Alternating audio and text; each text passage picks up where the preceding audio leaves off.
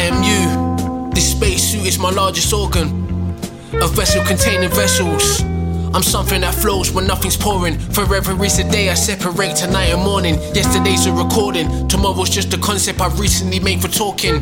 One linger foreign, blue is black when I'm drawing. The world's a noisy place, so I adapt to my portion. A sound and light spectrum, stars align pre-magnetized to orbit my direction. As luck would have it wise, I borrow particles when something dies. So does it ever really analyzed? I create time, give sentience purpose while existing on the surface of Earth's epidermis. Gravitation and rotation's what keeps it in place. If you are me, the next question is, what's the race? Is it a sparkle of space dust to the cornea, or individuation of fractals within a formula?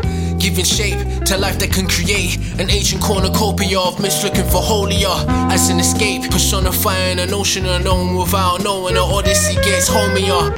Today, some kind of stump rings plundering what was sunk in age of kings and